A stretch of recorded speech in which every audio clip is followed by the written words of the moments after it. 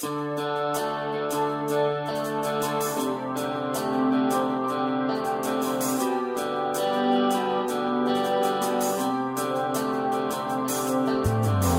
to Cato Audio for December 2011. I'm Caleb Brown. In this month's offering, former BB&T CEO John Allison argues that altruism gave us the financial crisis. Cato's Michael Cannon evaluates the Oregon health insurance experiment. Author Paul Pillar talks about the mythology of intelligence. Author Richard Brookhiser assesses James Madison. And Louis Lehrman talks monetary policy. First up, this month's Cato Roundtable.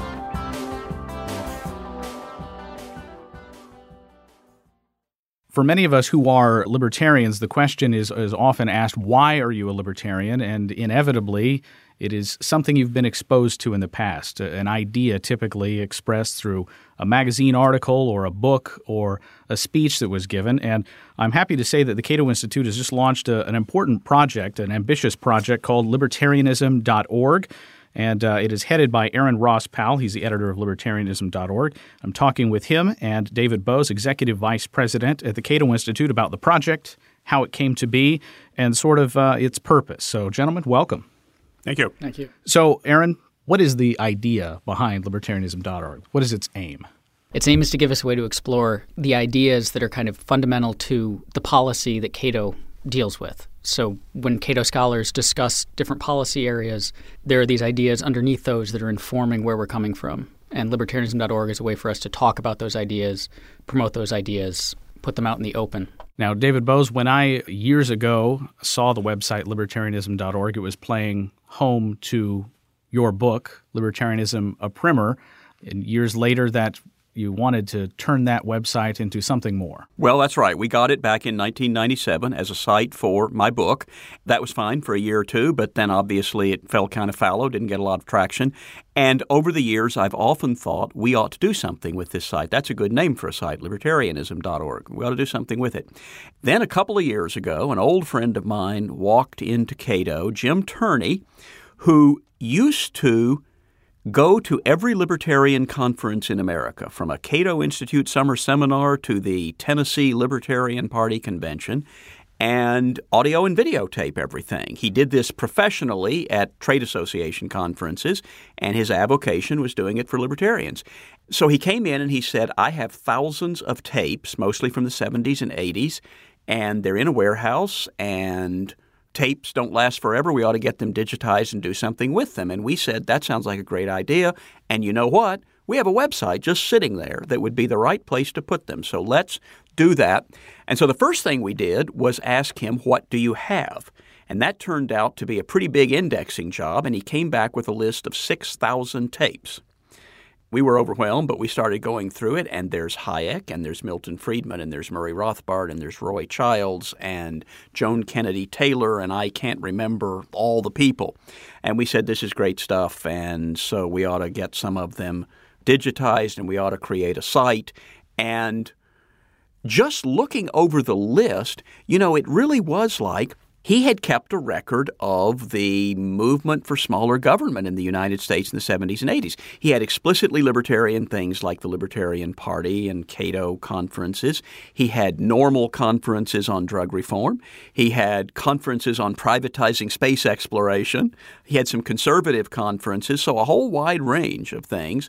The particularly libertarian ones, that's what we were most interested in. So we created this site, and we asked Aaron, what else would you do with this site? And he came up with a great model for what else to put on this site. Yeah, so we had this big batch of tapes, and it seemed like we could put those out there, but it gave us an opportunity to do a lot more as well. And so the idea was then to have those, but also to put together more introductory materials for people who are brand new to libertarianism or have maybe heard a little bit about it and are somewhat intrigued, so they can come to the site, learn more.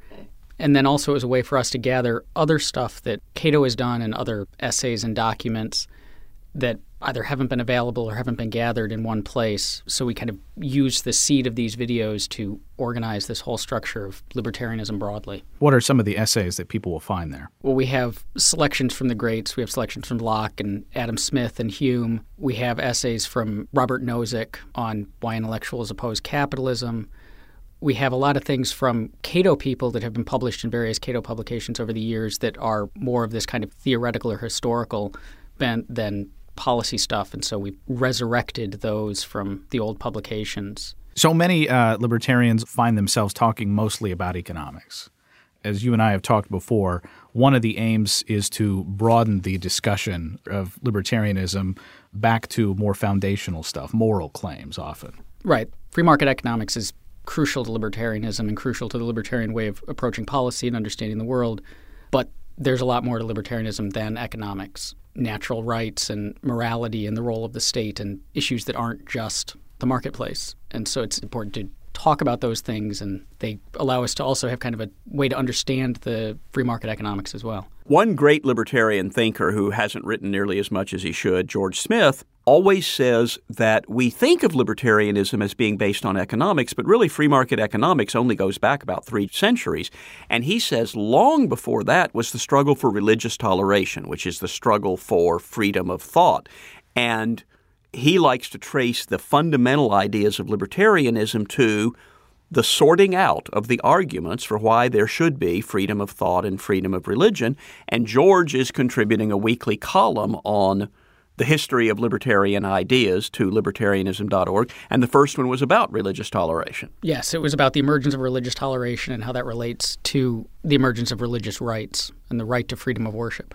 Also on the site is a blog where several people are commenting sort of more on issues of the day, but from a foundational libertarian perspective. You talked recently about Elizabeth Warren's now famous comments relating to productivity and what you should own when you've produced wealth, and talk about that a little bit. Right. So Elizabeth Warren at a campaign stop in September had made the argument that the rich should pay more taxes. And the reason they should pay more taxes is because they got rich by benefiting from things that society provided. Society, government, gave us roads and police forces and educated workers, and the rich were able to build on these things and becoming rich. And so because of that, she said they have an obligation to repay those benefits by paying them forward to future generations, so paying taxes to pay for roads and education and all of that.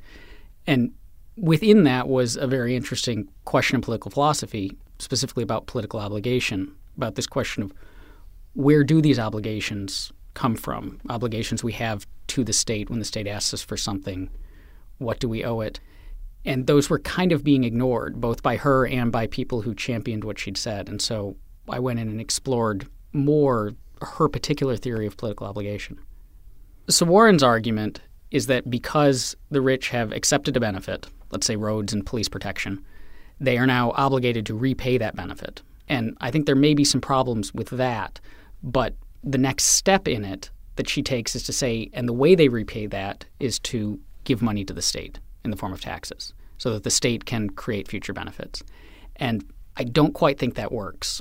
We could analogize it to eating at a restaurant. So you, Caleb, take me out to dinner and you pay for dinner. And so now I have an obligation to repay that benefit by getting you dinner next time. But there are lots of ways that I could repay that. I could take you out to dinner somewhere else. I could cook you dinner. I could have food delivered to you. And so the same thing could be if society paid for benefits, I could repay society in a number of ways. But Warren says, no, the only way you can repay society is by giving money to government, which would be the same thing as saying, if you took me out to McDonald's and paid for my meal, then the only way that I could repay that would be to give money to McDonald's so they could give you another meal, which seems obviously wrong. So the rich could, or anyone who pays taxes, yes, you could pay it to the government and they could provide it, but it also seems perfectly reasonable that you could give that money to private schools for scholarships to provide education, or you could invent a new means of transportation that was more efficient than roads and sell that and provide it to the public. So her step from having an obligation to having an obligation to government doesn't quite hold up. David Boaz, there's, of course, a 20-minute video of you offering a sort of a primer on libertarianism, as well as several extended essays that you've written about the history of libertarianism and a primer on it. Well, that's right. I did this 20-minute introduction, and that was traumatic. Aaron asked me for it for like 2 months. When are you going to do this? And trying to think, how do I introduce the idea of libertarianism in 20 minutes that will be placed permanently on a website for everybody to see? It was a challenge to try to figure out what went in there. But Hopefully I did. And there's also a 1-minute sort of animated video that introduces libertarianism for people whose attention span is only 1 minute. And then you have all these classic videos, and there's only about 4 of them up as we speak, but there will probably be more by the time people hear this. One of them is a Hayek lecture from 1983 about the evolution of morality. One of them is a Milton Friedman talk that I was thrilled to find because I'd been in the audience in 1990 when he delivered it. And it's about tolerance and humility and dogmatism. And it's pretty critical of the intellectual approach of Ludwig von Mises and Ayn Rand, who he regards as kind of dogmatic and intolerant as compared to himself, where he says, my philosophy is based on humility. It's based on an understanding that I don't know all the answers. And as an intellectual methodology, I put forward hypotheses and then we test them. Mises and Rand don't believe in that.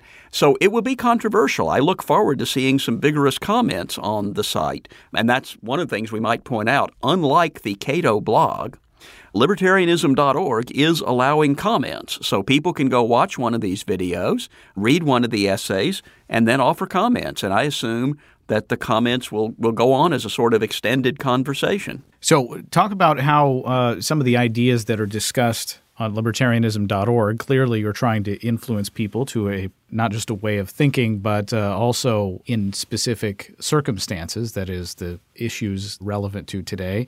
How is the website relevant to, for example, this interesting Occupy Wall Street movement and the movement of the Tea Party? Well, I think it's quite relevant in providing a way to look at the issues that these groups and these people are fired up about. So the Occupy Wall Street people have a conception of the role of the state and the way that the market functions and the way that society operates. So the information that's on libertarianism.org will give libertarians a way of understanding the issues that Occupy Wall Street or the Tea Party brings up. But I also think that if people who are part of Occupy Wall Street or part of the Tea Party were to read these materials, even if they didn't agree with them, even if they weren't converted to libertarianism, they might come away with a more nuanced understanding of the markets and government and society that would improve their ability to articulate their positions or perhaps slightly shift their positions. Now, you also go to some pains to list critiques of libertarianism. In fact, that's a distinct section of the website. Why is that important? That was extremely important to me because I think that it's one thing to read a bunch of people who you agree with or people who support your own position, and that can be valuable in getting better arguments for your own position. But we can learn a lot from the people who disagree with us. And we can especially learn a lot from the people who disagree with us in very smart or interesting ways. So I put a lot of effort into building this list of critics who weren't necessarily the popular people, but had things that genuinely demand some reflection and ought to cause us to stop and wrestle with their ideas. And I think that we can learn a lot and become much more effective advocates of libertarianism by understanding the most powerful critics. So over the coming months and years as this website grows and you exploit what's called the Jim Turney collection, these tapes that he's graciously allowed Cato to use, what should we expect to see in the coming months? More from pretty much every big libertarian name in the last 30 years you can think of. So we've got more Hayek, we've got more Friedman, more Rothbard, we've got Roy Childs, we have some Mises, though that may only be audio. Pretty much anyone who was a name we are likely to have new and interesting stuff from. Let me say 3 things I think the site might do.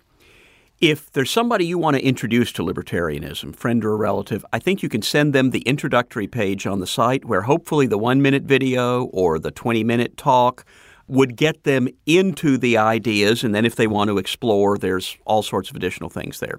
If you're sort of a long-time libertarian, then you ought to be fascinated to see these never-before-seen videos of Hayek and Friedman and so on. And if you're a libertarian scholar or an aspiring scholar, then some of these videos are going to be things that will have ideas maybe you'd never heard Friedman talk about, Israel Kirzner, Earl Ravenel, other people that are on there. But also the reading list. If you took the 4 reading lists that Aaron put together, introductory books, principles of libertarianism, history of liberty, and then critics of libertarianism, you'd have a pretty good graduate course in political theory by the time you read all those books. All right, that will be the last word. David Boaz, Executive Vice President at the Cato Institute, and Aaron Ross Powell, editor of libertarianism.org. You can Of course, learn more about the project just by going to the website and learn more about public policy at our website, cato.org.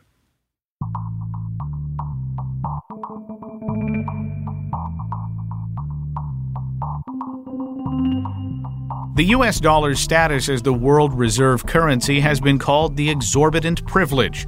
But investment banker and writer Louis Lehrman argues that the U.S. dollar's status has become a huge burden that continues to wreak damage to civil society. He spoke at a Cato Institute New York City seminar held in October.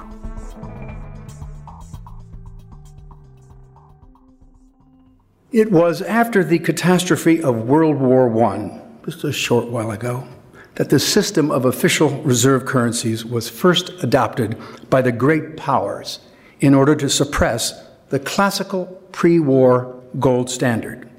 The new system was known as the Gold Exchange Standard, a perverse and profoundly flawed corruption of the true gold standard prior to World War I.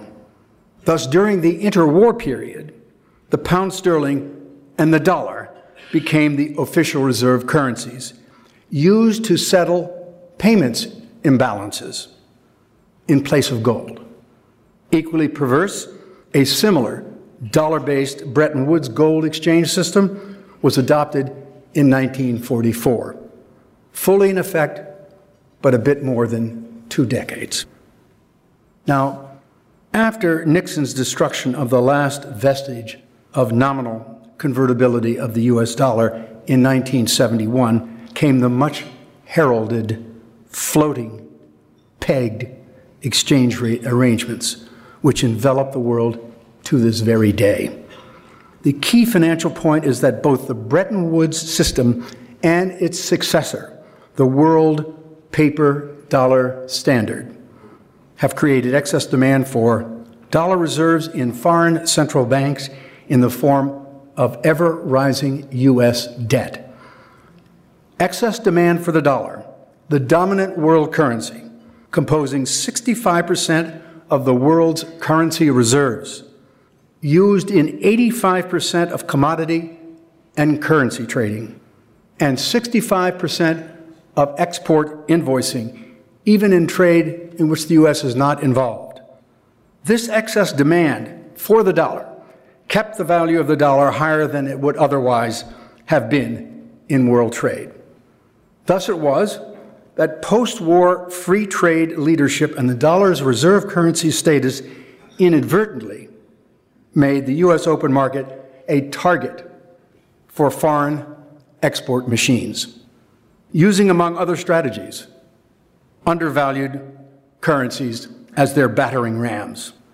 Now, being a free trade man, I can say without any hesitation that as these countries abroad gained dollar reserves, the counterpart of these reserves they were gaining was totally ignored by Republican administrations and Democratic administrations. What was ignored was the ever-increasing foreign-held U.S. Treasury debt, the counterpart of the reserve assets which foreign central banks were accumulating. And these have grown exponentially for a generation. The reserve currency position of the dollar is known as the exorbitant privilege. But this exorbitant privilege of the world reserve currency gradually became, as it is today, an insupportable burden. For example, the dollar's official reserve currency role has eroded U.S. international competitiveness. In 1980, U.S. residents owned net investments in the rest of the world equal to about 10% of U.S. output. But by 2009, U.S. residents had become net debtors equal to about 20% of output, a full 30% swing. Meanwhile, U.S. net official monetary assets minus foreign liabilities, declined by almost exactly the same amount, while the books of the rest of American residents, private citizens, remained in balance or showed a slight surplus. This comparison shows that the entire decline in the U.S. net investment position has been due to federal borrowing from foreign monetary authorities. Thus, it is fair to say that ending the dollar's role as the chief official reserve currency, in effect since the end of World War I, is absolutely indispensable to end chronic U.S. balance of payments deficits and to restore international competitiveness. In a word, the reserve currency role of the dollar and unrestrained Federal Reserve credit policy cause manifold perverse financial effects. Above all, they permit the United States to finance its budget and its balance of payments deficits by issuing without limit its own currency. This, again, is the so-called exorbitant privilege of the dollar. And it has caused the twin deficits, the budget and balance of payments deficits, to be perennial. 2 generations of the twin deficits. And these deficits will continue in the absence of profound monetary and fiscal reform.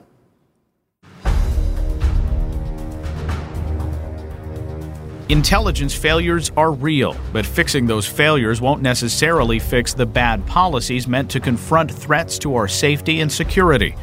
Author Paul Pillar argues that intelligence hasn't played much of a role in many of America's big foreign policy decisions. He made his case at a Cato Institute book forum in October.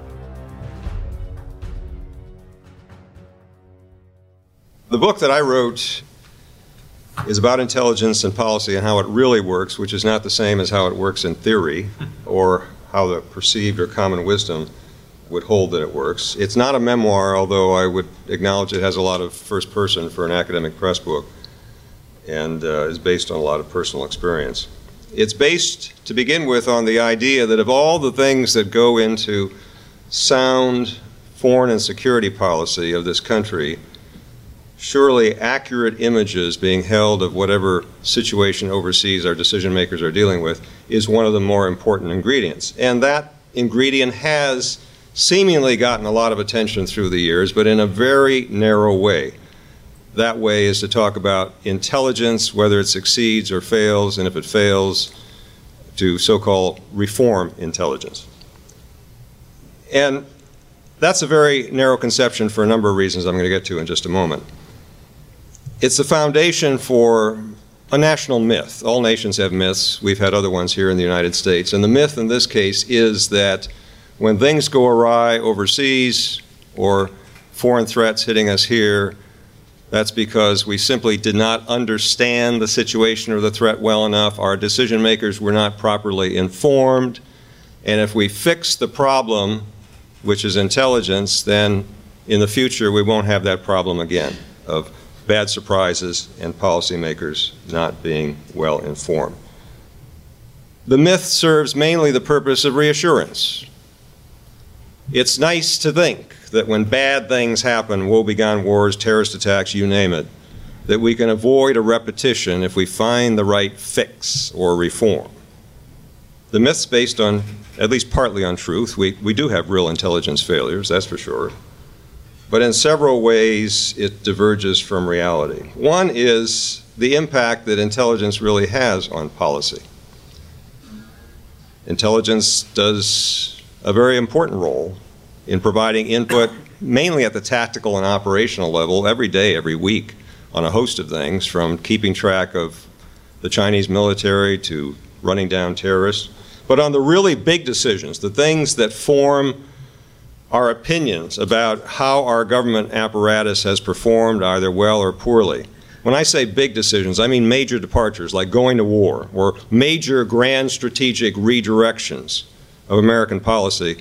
You can look back over, and what I do in this book is look back over the last, basically the Cold War period since World War II, and the influence of intelligence on those decisions has been virtually nil. And I look at a number of things, the Vietnam War decisions in the 1960s, President Reagan's redirections in the 80s, and so on. And then you've got the Iraq War decision, 2003, which is one of the two big opinion shapers about intelligence in recent years, the other, of course, being the 9/11 terrorist attack. And however much intelligence was used to sell the policy publicly of launching a war against Iraq, it had almost no role in making the decision. And I've got 2 or 3 chapters that basically are devoted to reviewing what happened there. There was no policy process at all. There was no meeting in the sit room, no options paper, nothing like that, where the issue of whether this war was a good idea was ever in play. So there was no opportunity not only for the intelligence bureaucracy, but for the professional military, the Foreign Service, or anyone else in the bureaucracy to have an input to that decision. Now, of course, we heard an awful lot about the weapons of mass destruction that weren't. But as Paul Wolfowitz describes it in a rare, candid moment, that was basically an issue that people could agree on as a sales device for persuading the public that the war was a good idea. The infamous estimate that we all heard so much about from the fall of 2002 was never even asked for by the administration. It was asked for by Democrats in Congress. The President and the National Security Advisor never even read it. It included judgments like, if indeed Saddam had these feared weapons, he probably would not use them against the United States or give them to terrorists, except in one situation, that is, if we try to launch a war against his country and overthrow his regime. Hardly a selling point for going to war. And if you look at the other issues about terrorist ties and about what the consequences of a war would be after Saddam was overthrown, the overall thrust of all of that, if you wanted to draw a conclusion from the intelligence community judgments, was not to launch the war rather than to launch it. Now, of course, in Congress and the larger public, there was a resonance with regard to this issue of feared weapons, but there wasn't any more attention to what the intelligence community was really saying there than there was with the administration. According to reporting from Dana Priest, who in turn was sourcing this to the staffers who kept custody of the documents, there were only 6 U.S. senators and, quote, a handful, unquote, of representatives who ever bothered to look at that snake-bitten estimate from 2002. Intelligence has become a kind of spectator sport in this country. We look at successes and failures not because of any real effect that they have on policy, but because they happen to involve things that are easy to score as successes or failures. So it's discrete things like election results, revolutions, nuclear tests, terrorist attacks, that sort of thing, even though that you add all that up and it's only a fraction of what the intelligence community's responsibilities have to do with. And some of the most notorious instances of what are true intelligence failures, the 1973 Middle East War, the Iranian Revolution, and I've got discussions of those things in the book as well, had virtually no effect, one way or another, on American policy and whether it succeeded or failed. The Oregon Health Insurance Experiment offers policy scholars a real chance to see just how much expanding health coverage improves health outcomes. And the truth is, at best, mixed. Cato Institute Director of Health Policy Studies Michael Cannon talked about that experiment at a Cato Policy Forum in October. I'm going to try to be a little provocative by using the Oregon Health Insurance Experiment as a tool for examining a political preference that's probably shared by many, if not most of the people in this room. But before I do that, I want to talk a little bit about why the Oregon Health Insurance Experiment is so important. We've touched on some of these themes. It's important because the effect that expanding health insurance has on financial security or health is theoretically ambiguous. And the Oregon Health Insurance Experiment is the only study to control adequately, or as well as it has, for other factors that may be influencing health or financial security. Robin mentioned the effect of medical care on health is questionable. Generally, I think Robin would agree, generally, medical care does improve health. There are a lot of effective interventions. You get them to the right person at the right time, it'll improve health. And so that on average, the money that we're spending on medicine is probably beneficial. But beyond a certain point, giving people more medical care does not improve health. Beyond that certain point, the medical services that patients receive either have no effect on health, or the helpful stuff is canceled out by the harmful stuff, and we don't know where that tipping point is, but a lot of evidence suggests that a lot of Americans are beyond that tipping point of receiving medical care beyond the point of positive returns. And the effect of expanding health insurance on health is theoretically ambiguous because we don't know how close the uninsured are to that tipping point. The low-income uninsured are probably farther than the rest because they have less access to medical care outside of health insurance. But we still don't know where that tipping point is, how far the uninsured are from it, how close health insurance will bring them to that tipping point or whether insurance will take them beyond that tipping point. Likewise, health insurance generally improves financial security, but whether expanding Medicaid broadly improves financial security overall is also theoretically ambiguous. Again, there are factors pushing in both directions. Pushing toward greater financial security, Medicaid protects you from the risk of high out-of-pocket medical expenses. But pushing in the other direction, Medicaid discourages work and private saving. It also crowds out private health insurance and private charity. The taxes that are necessary to fund Medicaid push in the other direction as well. The consensus estimate is that every dollar of taxes imposed by the federal government for Medicaid or whatever program destroys 30 cents of economic activity. And that means there is some magical number of Medicaid enrollees when once you hit that number, you have eliminated exactly one job. Medicaid influences the broader healthcare market in its role as a purchaser, and if Medicaid is so rigid that it blocks cost-saving innovations in healthcare delivery, that too may push in the opposite direction of improving financial security. Parenthetically, we've arrived, I think, at a shortcoming of the Oregon health insurance experiment. It misses some of these effects that influence financial security. Kate and her colleagues compared those who enroll in Medicaid to those who don't enroll, or more precisely, those who are selected by the lottery to those who are not selected by the lottery. But to capture the effects of Medicaid taxes or Medicaid as a purchaser of medical care, you would have to compare a world with Medicaid to a world without Medicaid. And certainly Kate and her colleagues were not able to accomplish that. They obviously couldn't do that. And so the Oregon experiment, therefore, only captures some of Medicaid's negative influence on financial security. We need experiments like these to see which of these factors dominate and what is the net effect that Medicaid has on health and financial security. We need randomization to ensure that we're capturing the effects of Medicaid and not some other variable. And now we're at the part where I'm going to get provocative. This experiment, I think, is important also because it reveals something counterintuitive about the push for universal health insurance. The Oregon health insurance experiment and the fact that we're just now, for the first time, getting scientifically rigorous data on the effects of health insurance show that the push to expand health insurance coverage is not primarily about improving health or financial security. Supporters of universal health insurance don't support it because they want to improve other people's health or make them more financially secure. They support it mainly because it delivers for them some other X factor. Now, what do I mean by that? Well, consider, since it's theoretically ambiguous that whether expanding health insurance would improve health, and there have been credible studies, not as credible as the Oregon experiment, but still credible, suggesting that expanding coverage sometimes may not improve health. Then if your goal were really to improve health, what would you do? You would conduct experiments. You would fund insurance expansions. You would fund hypertension vans to go into low-income neighborhoods to help low-income people measure and control their blood pressure. You would do the same thing with HIV vans. You would give higher payments to hospitals for trauma care over here. You would spend money over there to improve things that economists believe have a causal impact on health. Some of the things that Robin alluded to, things like education, income, nutrition. You would see what strategies, which of these experiments bought the most health or financial security per dollar spent, and then you would scale up those programs. But that's not what is happening. Congress passed a stimulus bill and a health care bill with lots and lots of money to promote evidence-based medicine, but they included zero funds for evidence-based policymaking. They appropriated no funds to determine whether, for example, the recent health care law's expansion of health insurance will actually improve health. Now, one might say, well, now that we have the Oregon health insurance experiment, we don't need to do that. The Oregon health insurance experiment has established that Medicaid does improve health and financial security, case closed. And we can proceed knowing that we're promoting those goals. There are two problems with that response. One of them, it's generalizability. Even if there are gains in health and financial security here, we don't know whether expanding coverage to higher income groups will yield any gains or gains as large. So that's one problem with that response. But more fundamentally, while the Oregon health insurance experiment has shown that Medicaid delivers gains in health and financial security, that doesn't defeat the point that universal health insurance coverage is about something other than those things. If anything, I think it strengthens that point. If universal coverage were really about improving health and financial security, we would look at how much Medicaid spent to deliver those benefits as 10,000 people. We would compare it to other policies, hypertension vans, and what have you, and invest in whatever delivers the most health and financial security per dollar spent.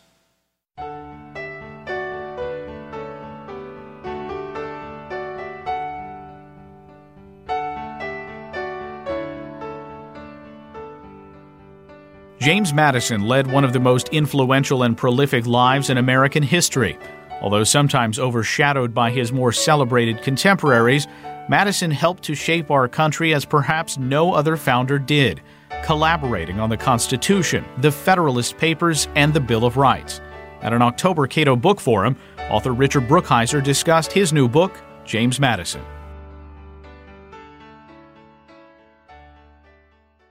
Madison had two children.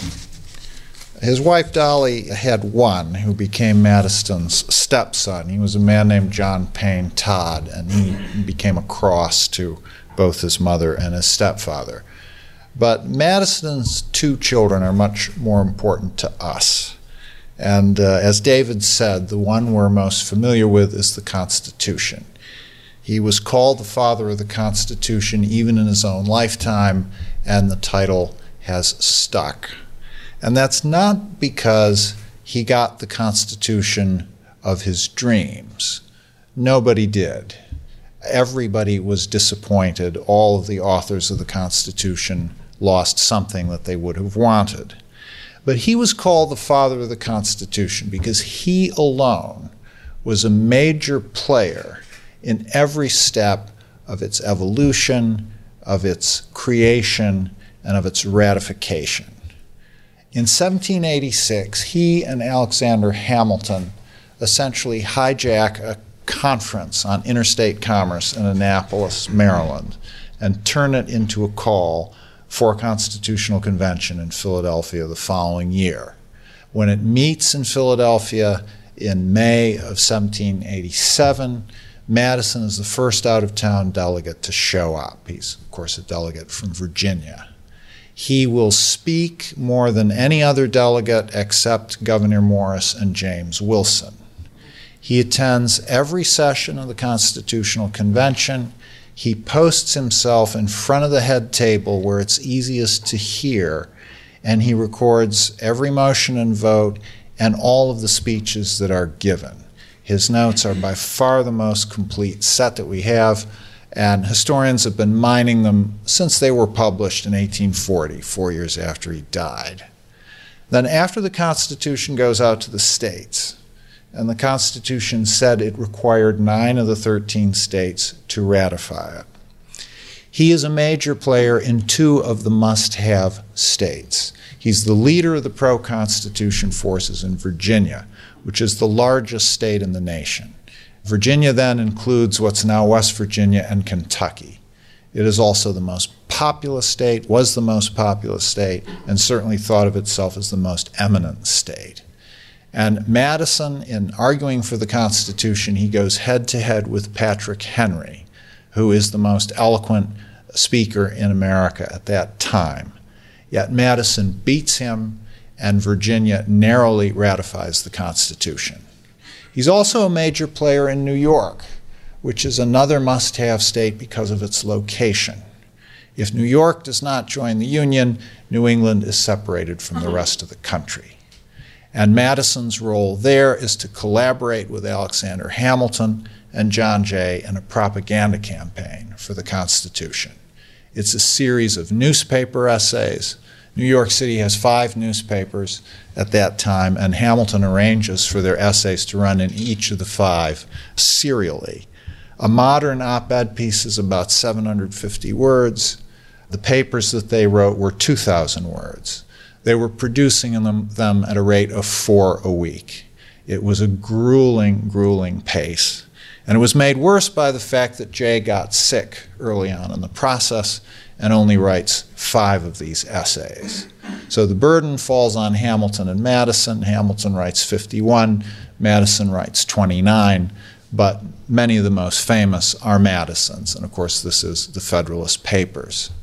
And then after the Constitution is ratified in the fall of 1788, Madison runs for a seat in the first Congress in February of 1789. He is elected, and he makes it his business to see that a Bill of Rights is written and passed by the first Congress. He gets the House to do this, the House prods the Senate to act, and then amendments go out to the country. This is done to satisfy the critics of the Constitution. It was the main objection that people had, that the Constitution as it left Philadelphia had no Bill of Rights. Madison comes around to supporting a Bill of Rights because Baptists in Virginia are telling him they need one, and he is a lifelong supporter of religious liberty. Perhaps the first issue he ever took up as a young man in his early 20s was the persecution of Virginia's Baptists by the established colonial Anglican Church. This enraged James Madison. He fought religious persecution all his life, and the Baptists knew that. They knew he was their friend. So when they're unhappy about the lack of a Bill of Rights, they let him know it, and he knows they are unhappy. He also responds to his best friend in the world, who's Thomas Jefferson, who's on the sidelines of this whole fight. He's in Paris in the late 1780s as our ambassador to France. But Madison keeps him briefed and informed. And Jefferson's letters back to Madison all have the same shape. They're a combination of applause and encouragement, but also saying the one thing you've left out is a Bill of Rights. And he says this over and over again. A Bill of Rights is something that every people deserves from its government. And I wonder if by letter 5 or 6, Madison might have been gritting his teeth when he comes to this Bill of Rights paragraph, because here he's been in the trenches and Jefferson is over in Paris just giving him this advice. But he comes around and he sees that a Bill of Rights will have a teaching function. It's not the word he uses, but he says that having it there in paper in black and white will cause people to take these rights seriously, and it will affect their thinking and it will affect their behavior. So therefore, it's probably a good idea to have one. And so he makes it an item on the agenda of the first Congress. 12 amendments go out to the states. The first one, the original First Amendment, has to do with the size of congressional districts, and it never passes. The original Second Amendment has to do with congressional pay, and that doesn't ratify until 1992. It's the longest ratification process that any amendment has had so far. But the original amendments 3 through 12 are ratified fairly rapidly, so they become amendments 1 through 10, and the fact that there's another famous set of 10 laws makes Madison, in effect, the secular Moses of the Bill of Rights. There are many narratives about what caused the financial crisis and recession, but they typically boil down to either too much or too little regulation. John Allison, the former CEO of BB&T, has a slightly different idea about what caused the financial crisis. He blames altruism. He argues that a more rigorous concept of self-ownership sets the path forward. Allison spoke at the Cato Club 200 retreat in September.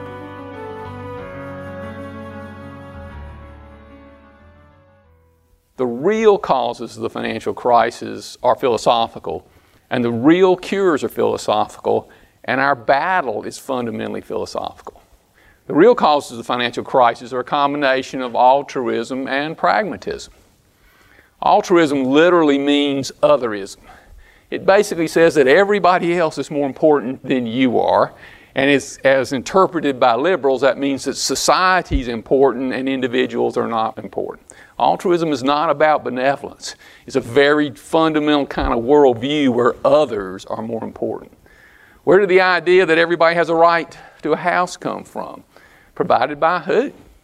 Everybody has a right to free medical care. Provided by who? My right to free medical care is my right to imprison a doctor to provide me with that care, or to imprison somebody else to pay for that doctor. That is exactly the opposite of the American concept of rights. In the American concept of rights, each of us has the moral right to what we produce, what we create, but we don't have the right to what other people produce and what other people create.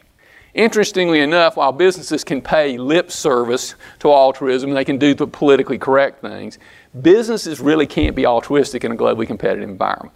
So the default position, the default philosophy of business is pragmatism. In fact, we teach pragmatism in our graduate business schools. And what's the rule in pragmatism? Do what works. Here's the problem. Lots of things work in the short term that are incredibly destructive in the long term. Affordable housing, subprime lending worked for a long period of time and did incredible economic damage. The fundamental problem with pragmatism is you can't be rational and be a pragmatist, because rationality demands a long-term perspective. You can't have integrity and be a pragmatist, because integrity is acting consistent with principles. That's why you've seen so many violations of integrity in business and certainly, of course, in politics. By the way, that's an interesting issue for us. When I think of Cato, I think of an organization that's fundamentally in the business of defending the principles that underlie a free society. We can't get from A to Z without going from A to D, but we need to be very careful, at least I feel I need to be very careful, not ever accepting D as the answer. Because eventually, D won't work, and we're the advocates of Z. We're the advocates of the principles that underlie a free society. The combination of altruism and pragmatism leads to something I call the free lunch mentality. Take the last presidential election. Neither candidate proposed any serious solution to Medicare or Social Security, and if they had, they wouldn't have been elected, right? That free lunch mentality leads to a lack of personal responsibility. And the lack of personal responsibility is ultimately the death of democracies. And our battle, in a certain fundamental sense, is really about personal responsibility. The Founding Fathers talked about the tyranny of the majority, and they were talking about the abuse of individual rights, freedom of speech, freedom of religion. But they also knew that when 51% of the people figured out they could vote a free lunch from 49%, pretty soon 60% wanted a free lunch from 40%, then 70% wanted a free lunch from 30%, and then the 30% quit. Now, just like the cause is philosophical, so is the cure. And the cure is fundamental and essential. And it is expressed by Thomas Jefferson in the Declaration of Independence. Life, liberty, and the pursuit of happiness. Each individual's moral right to their own life. Each individual's moral right to the pursuit of their personal happiness. Each individual's moral right to the product of their own labor. If they produce a lot, they get a lot, including the right to give it away to whoever they want to on whatever terms they want to. That moral prerogative demands personal responsibility because there is no free lunch. It also demands and rewards rationality. It demands and rewards self-discipline. Life, liberty, and the pursuit of happiness. As libertarians, many of us think about liberty, and liberty is incredibly important. But it's important to understand why liberty is important. And I think it's different than some people really get. The reason that liberty is important, it is necessary for us as human beings to think effectively. Everything that's alive has a method of staying alive. A lion has claws to hunt with, a deer has speed to avoid the hunter. We have the capacity to think. And our capacity to think is literally our only means of survival, success, and happiness. There are no free lunches, there are no shortcuts. In a fundamental sense, there's only one true natural resource, that's the human mind. 10,000 years ago, oil was useless to man. Today, oil is useless to a deer. Somebody invented oil. 15 years ago, telecommunications went through big, thick cables made out of copper that's expensive and rare. Today, telecommunications go through fiber optics that's made out of silicon, that's made out of sand, the most common material on the Earth's surface. Somebody invented fiber optics. In fact, if you think about it, all human progress, by definition, is based on creativity. And creativity is ultimately an act of thinking. Creativity allows us to have improvements. And if you think about creativity, it's always different. But somebody to do something better must be different. Creativity is only possible to an independent thinker. Somebody that thinks like the crowd cannot be innovative, cannot be creative, cannot contribute to human progress. That's why socialist systems never make any significant contribution to human progress. It's why entrepreneurs are so important. I know we got a lot of entrepreneurs in this room. If you think about it, all human progress is based on entrepreneurship because somebody has to take the ideas of science and the engineers and turn it into reality. When you prevent entrepreneurs from thinking, you destroy human progress. I reflect on that in my business experience. At BB&T, I had numerous occasions where we could have done things that would improve the quality of life for our clients and we could have made a profit doing it, and it was against some law somewhere. Today, the regulatory destruction of entrepreneurial thinking is stunning. The banking industry is particularly powerful. At BB&T today, I guarantee you the leaders of our organization are spending at least half, if not 2/3, of their thinking capacity and 90% of their energy dealing with regulatory problems. They don't have the thinking capacity or energy to come up with better solutions and improve the quality of life and create jobs. Now, our organization has 30,000 employees, and 98.9% of those employees are good people doing a good job. But the truth is, the top 100 people are the ones that matter, and maybe the top 10. And those brains of that top 100 people are basically in stop because of the regulatory attack on the industry. And it's not so true in technology, but across business today, you talk to any business person, the regulatory attack is destroying the entrepreneurial process. And thinking is a source of human process. And only free people can think. If you can't pursue your own thinking process, you literally cannot think effectively, it destroys your thinking practice. So liberty is necessary for human survival and well-being because of our nature as independent thinking beings. Interesting enough, as powerful as liberty is, and that's what libertarians tend to focus on, the real powerful statement in the Declaration of Independence is the pursuit of happiness. That was a world-changing idea. Before Jefferson, before the thinkers of the Enlightenment, everybody existed for somebody else's good. The good of the king, the good of the state, the good of the church. Nobody existed for their own good. What Jefferson said is that each one of us has the moral right to the pursuit of our personal happiness. We're not guaranteed success in that pursuit, but we have that right. And that is the idea that changed the world, created the most successful society in history and the most benevolent. When people have the right to their own life, they're naturally nicer to other people. In socialist and communist societies, at the end of the day, everybody ends up hating each other because everybody is a slave to everybody else. Let's talk a little bit about the pursuit of happiness. What does that really mean? At a concrete level, really, happiness is about us achieving goals that we personally value. It can be as simple as getting through college or getting that first job or getting a house or getting our kids through college or writing a really good book or defending the principles that underlie free society. It's really about the achievement of those goals. And if you think about the goals worth achieving, they're hard work, right? There's blood, sweat, and tears in that pursuit of happiness. So happiness is not about having a good time on Friday night. Nothing wrong with having a good time on Friday night. But it's about the pursuit of goals that have meaning to you personally. And interestingly enough, in order to pursue happiness, you have to have a sense of purpose. You have to use your thinking capacity, as I just described, to accomplish that purpose.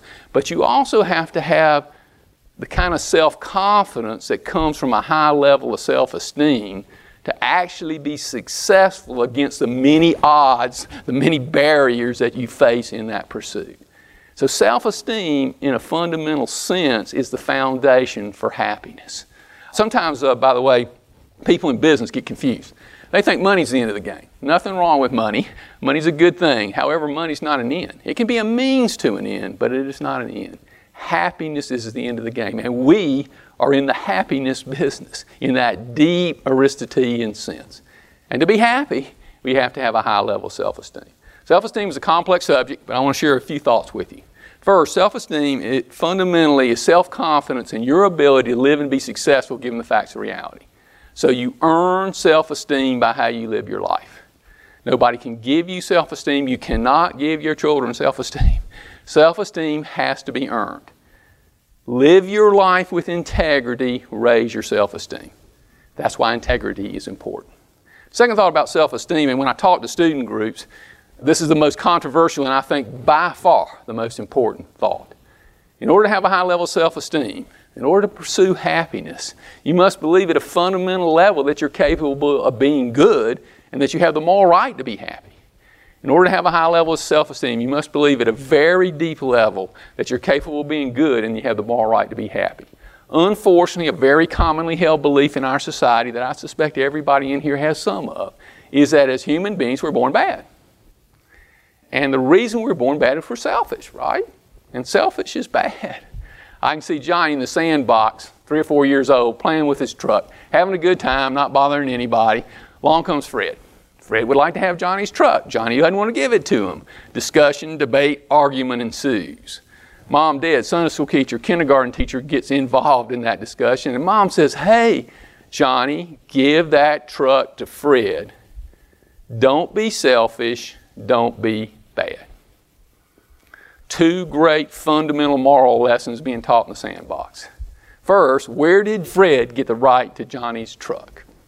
You want to know where our social welfare system starts? Right there in the sandbox. That's it. The battle takes place in the sandbox. Because if Fred has a right to Johnny's truck, he has a right to lots of things, like medical care paid for by Johnny. What about the lesson to Johnny? And we're all Johnnies in this room. What's the lesson to Johnny? Don't go for what you really want. Your life is not as important as other people's life. Your life is not as important as Fred.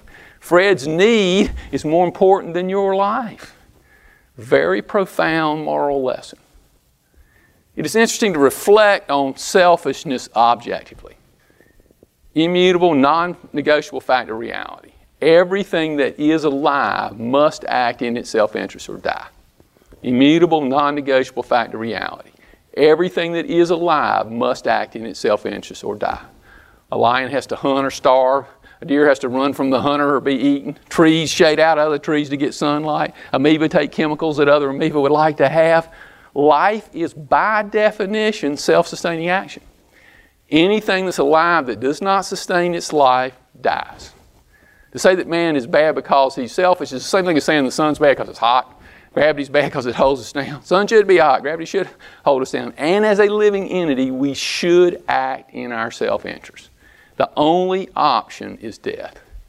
It's very important that we define, however, acting in our self-interest properly, because the liberals have done a great job of destroying this concept. And the way they've done it is by creating a false alternative. And here's a false alternative: to take advantage of other people or self-sacrifice. In fact, a lot of times when people talk about selfish, acting in one's rational self-interest, they talk about taking advantage of other people. Here's the irony. Taking advantage of other people is not selfish, it's self-destructive. And you see that in two basic ways. First, you might fool Tom, Dick, and Harry, but pretty soon they're going to tell Jane and Sue and nobody's going to trust you. You see that in business all the time. And probably you know people you don't trust because they try to take advantage of other people. Taking advantage of other people just doesn't work practically. But there's a deeper issue. If you try to manipulate other people's consciousness, you're going to do a lot of damage to your own consciousness. In my business, I get to meet a lot of successful people. Interesting observation. I have never met anybody that I think was successful and happy that got there taking advantage of other people. Now, I've met some people that have made a lot of money that I think got there taking advantage of other people, and they're the most unhappy people I ever met. It is true that other people's consciousness exists in reality, but when we let go of the truth to deceive other people, we damage ourselves. Taking advantage of other people is not selfish. It's self-destructive. How about self-sacrifice? That's our moral code in our society, right? We ought to all self-sacrifice. I ask this question to students, but I'd ask you to ask it for yourself and what do you tell your own children? Do you have as much right to your own life as anybody else has to their life? Do you have as much right to your own life as anybody else has to their life? Of course you do. Why would you believe anything different than that? Taking advantage of other people and self-sacrifice, neither one make any sense, but there is a proper moral code, and the proper moral code is expressed by the trader principle. Fundamental in life, we're traders. We trade value for value. We get better together. In our business, we help our clients achieve economic success and financial security. Let's make a profit doing it. We're getting better together. In fact, life is about creating win-win relationships. There are only two stable relationship conditions in life: win-win and lose-lose. Whenever you get greedy and you set up a win-lose, and we see that sometimes with spousal relationships, your partner will get bitter and you'll end up in a lose-lose. Whenever you get self-sacrificial and you set up a lose-win, you'll get bitter and you end up in a lose-lose relationship. In any meaningful relationship in your life, you should ask, what's in it for me? That is a fundamentally fair, objective question. But you should also ask, what's in it for them? Because if there's nothing in it for them, at the end of the day, there'll be nothing in it for you. And of course, it is in your rational self-interest to help the people you care about, that you value, because you value those people. Your family, your friends, the people you work with, they're valuable to you. In fact, if you love your children, helping your children is not a sacrifice. In fact, love is the ultimate expression of selfishness. You don't believe that? I tell the story I tell to students. You're getting ready to get married. Obviously a really big event in your life. Your future spouse comes up to you and says, honey, I'm so excited about marrying you. This is the biggest self-sacrifice I've ever made. Not exactly what you want to hear, right? I believe it is in my rational self-interest to support United Way. United Way is an umbrella charity organization that does a lot of good in the community. It does it very efficiently. I wouldn't want to live in the kind of community that would exist if there were no United Way, and I certainly wouldn't want my children to live in that kind of community. Here's a challenge. What would really be required for you to act in your rational self-interest? And what would be the consequences? First thing, a lot of people think about selfish with two basic areas. One, they think about taking advantage of other people. And secondly, they see it as this kind of tunnel vision. You see these narcissist people, and that's the ones that get attacked. That's not it. In order to be selfish, you first have to hold the context. You have to ask yourself, what kind of world would I like to live in, right? And what would I enjoy doing, even though it might be hard work, what would I enjoy doing helping create that kind of world? What kind of world would I like to live in, and what would I enjoy doing to help create that kind of world? And what would that require? That you have a sense of purpose, that you take care of your body, you eat properly, you exercise, you take care of your mind, you learn, grow, you work hard at creating healthy human relationships, because that's very important to being happy as a human being. It's interesting to reflect on that, how many people actually are selfish in that regard. How many people ask that question? What kind of world would I like to live in? What would I enjoy doing, creating that world? What purpose would work for me? Do I take care of my mind? Do I take care of my body? Do I work on creating healthy human relationships? And by the way, if everybody acted that way, wouldn't 95% of the problems of the world go away? The reason this is important, the attack on liberty really is an attack on selfishness. It's basically saying people don't have a right to their own life. And I would disagree with that. In fact, most people say that the problems in the world because people are too selfish, and they use all kind of examples. I had a brother-in-law, drank 24 beers a day, got cirrhosis of the liver, drank 24 beers a day, died. People say he's selfish. Well, I say no, he was self-destructive. Bernie Madoff stole from his family and friends for 30 years. Can you imagine getting up every morning having stolen from the most valuable people in your life? The guy admitted the best day in his life was when he went to jail. People say Bernie Madoff was selfish. No, that's not selfish. That's self-destructive. By the way, this is a pretty important issue with free market economists. They've got this wrong definition of selfishness as kind of doing what you want to do. That's not selfish. Selfishness requires a certain kind of discipline. It's about the pursuit of purposes, and it's about the pursuit of happiness. And if we're not willing to defend that people should act in their rational self-interest properly understood, we fundamentally cannot defend a free society. One last thought about self-esteem. In the real world, self-esteem primarily comes from romantic love and productive work. I am not an expert on romantic love. It's probably a survival of the species need, but I do have one insight. If you're looking for somebody to make you happy, if you expect your spouse to make you happy, you're guaranteed to fail. Nobody else can make you happy. And there are lots of people that would like to share your happiness. Productive work, and I use productive work in the broadest context. Raising children, very productive work. For everybody in this room, and the vast majority of people on this planet, your work, however you define it to be, is the single biggest driver of self-esteem. Because you spend a disproportionate amount of time, effort, and energy at work. That is what makes work important. And there happens to be a gigantic social implication of that concept. Take a construction worker, a bricklayer, has a hard, tough life.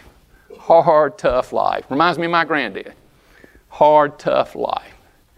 But he's successful in that life. He and his wife raise their children. Maybe his granddaughter becomes CEO of a publicly traded company, maybe not. He has a hard, hard life, but he gets something really precious from that work. He gets to be proud of himself. He gets self-esteem. Take that same bricklayer and give him welfare. He may be better off materially, but he loses something very precious. He loses his self-esteem. You know, the liberals' sales pitch is basically around security. And that's what they talk about. And security matters in the United States. But this is not the land of security. People didn't get on a boat and come to Jamestown to be secure. The United States is a land of opportunity. The opportunity to be great, the opportunity to fail and try again, but most importantly, the opportunity of that bricklayer to live his life on his own terms, to pursue his personal happiness as a free man. That is the American sense of life. That is what's made America great, and that's really about what we are defending.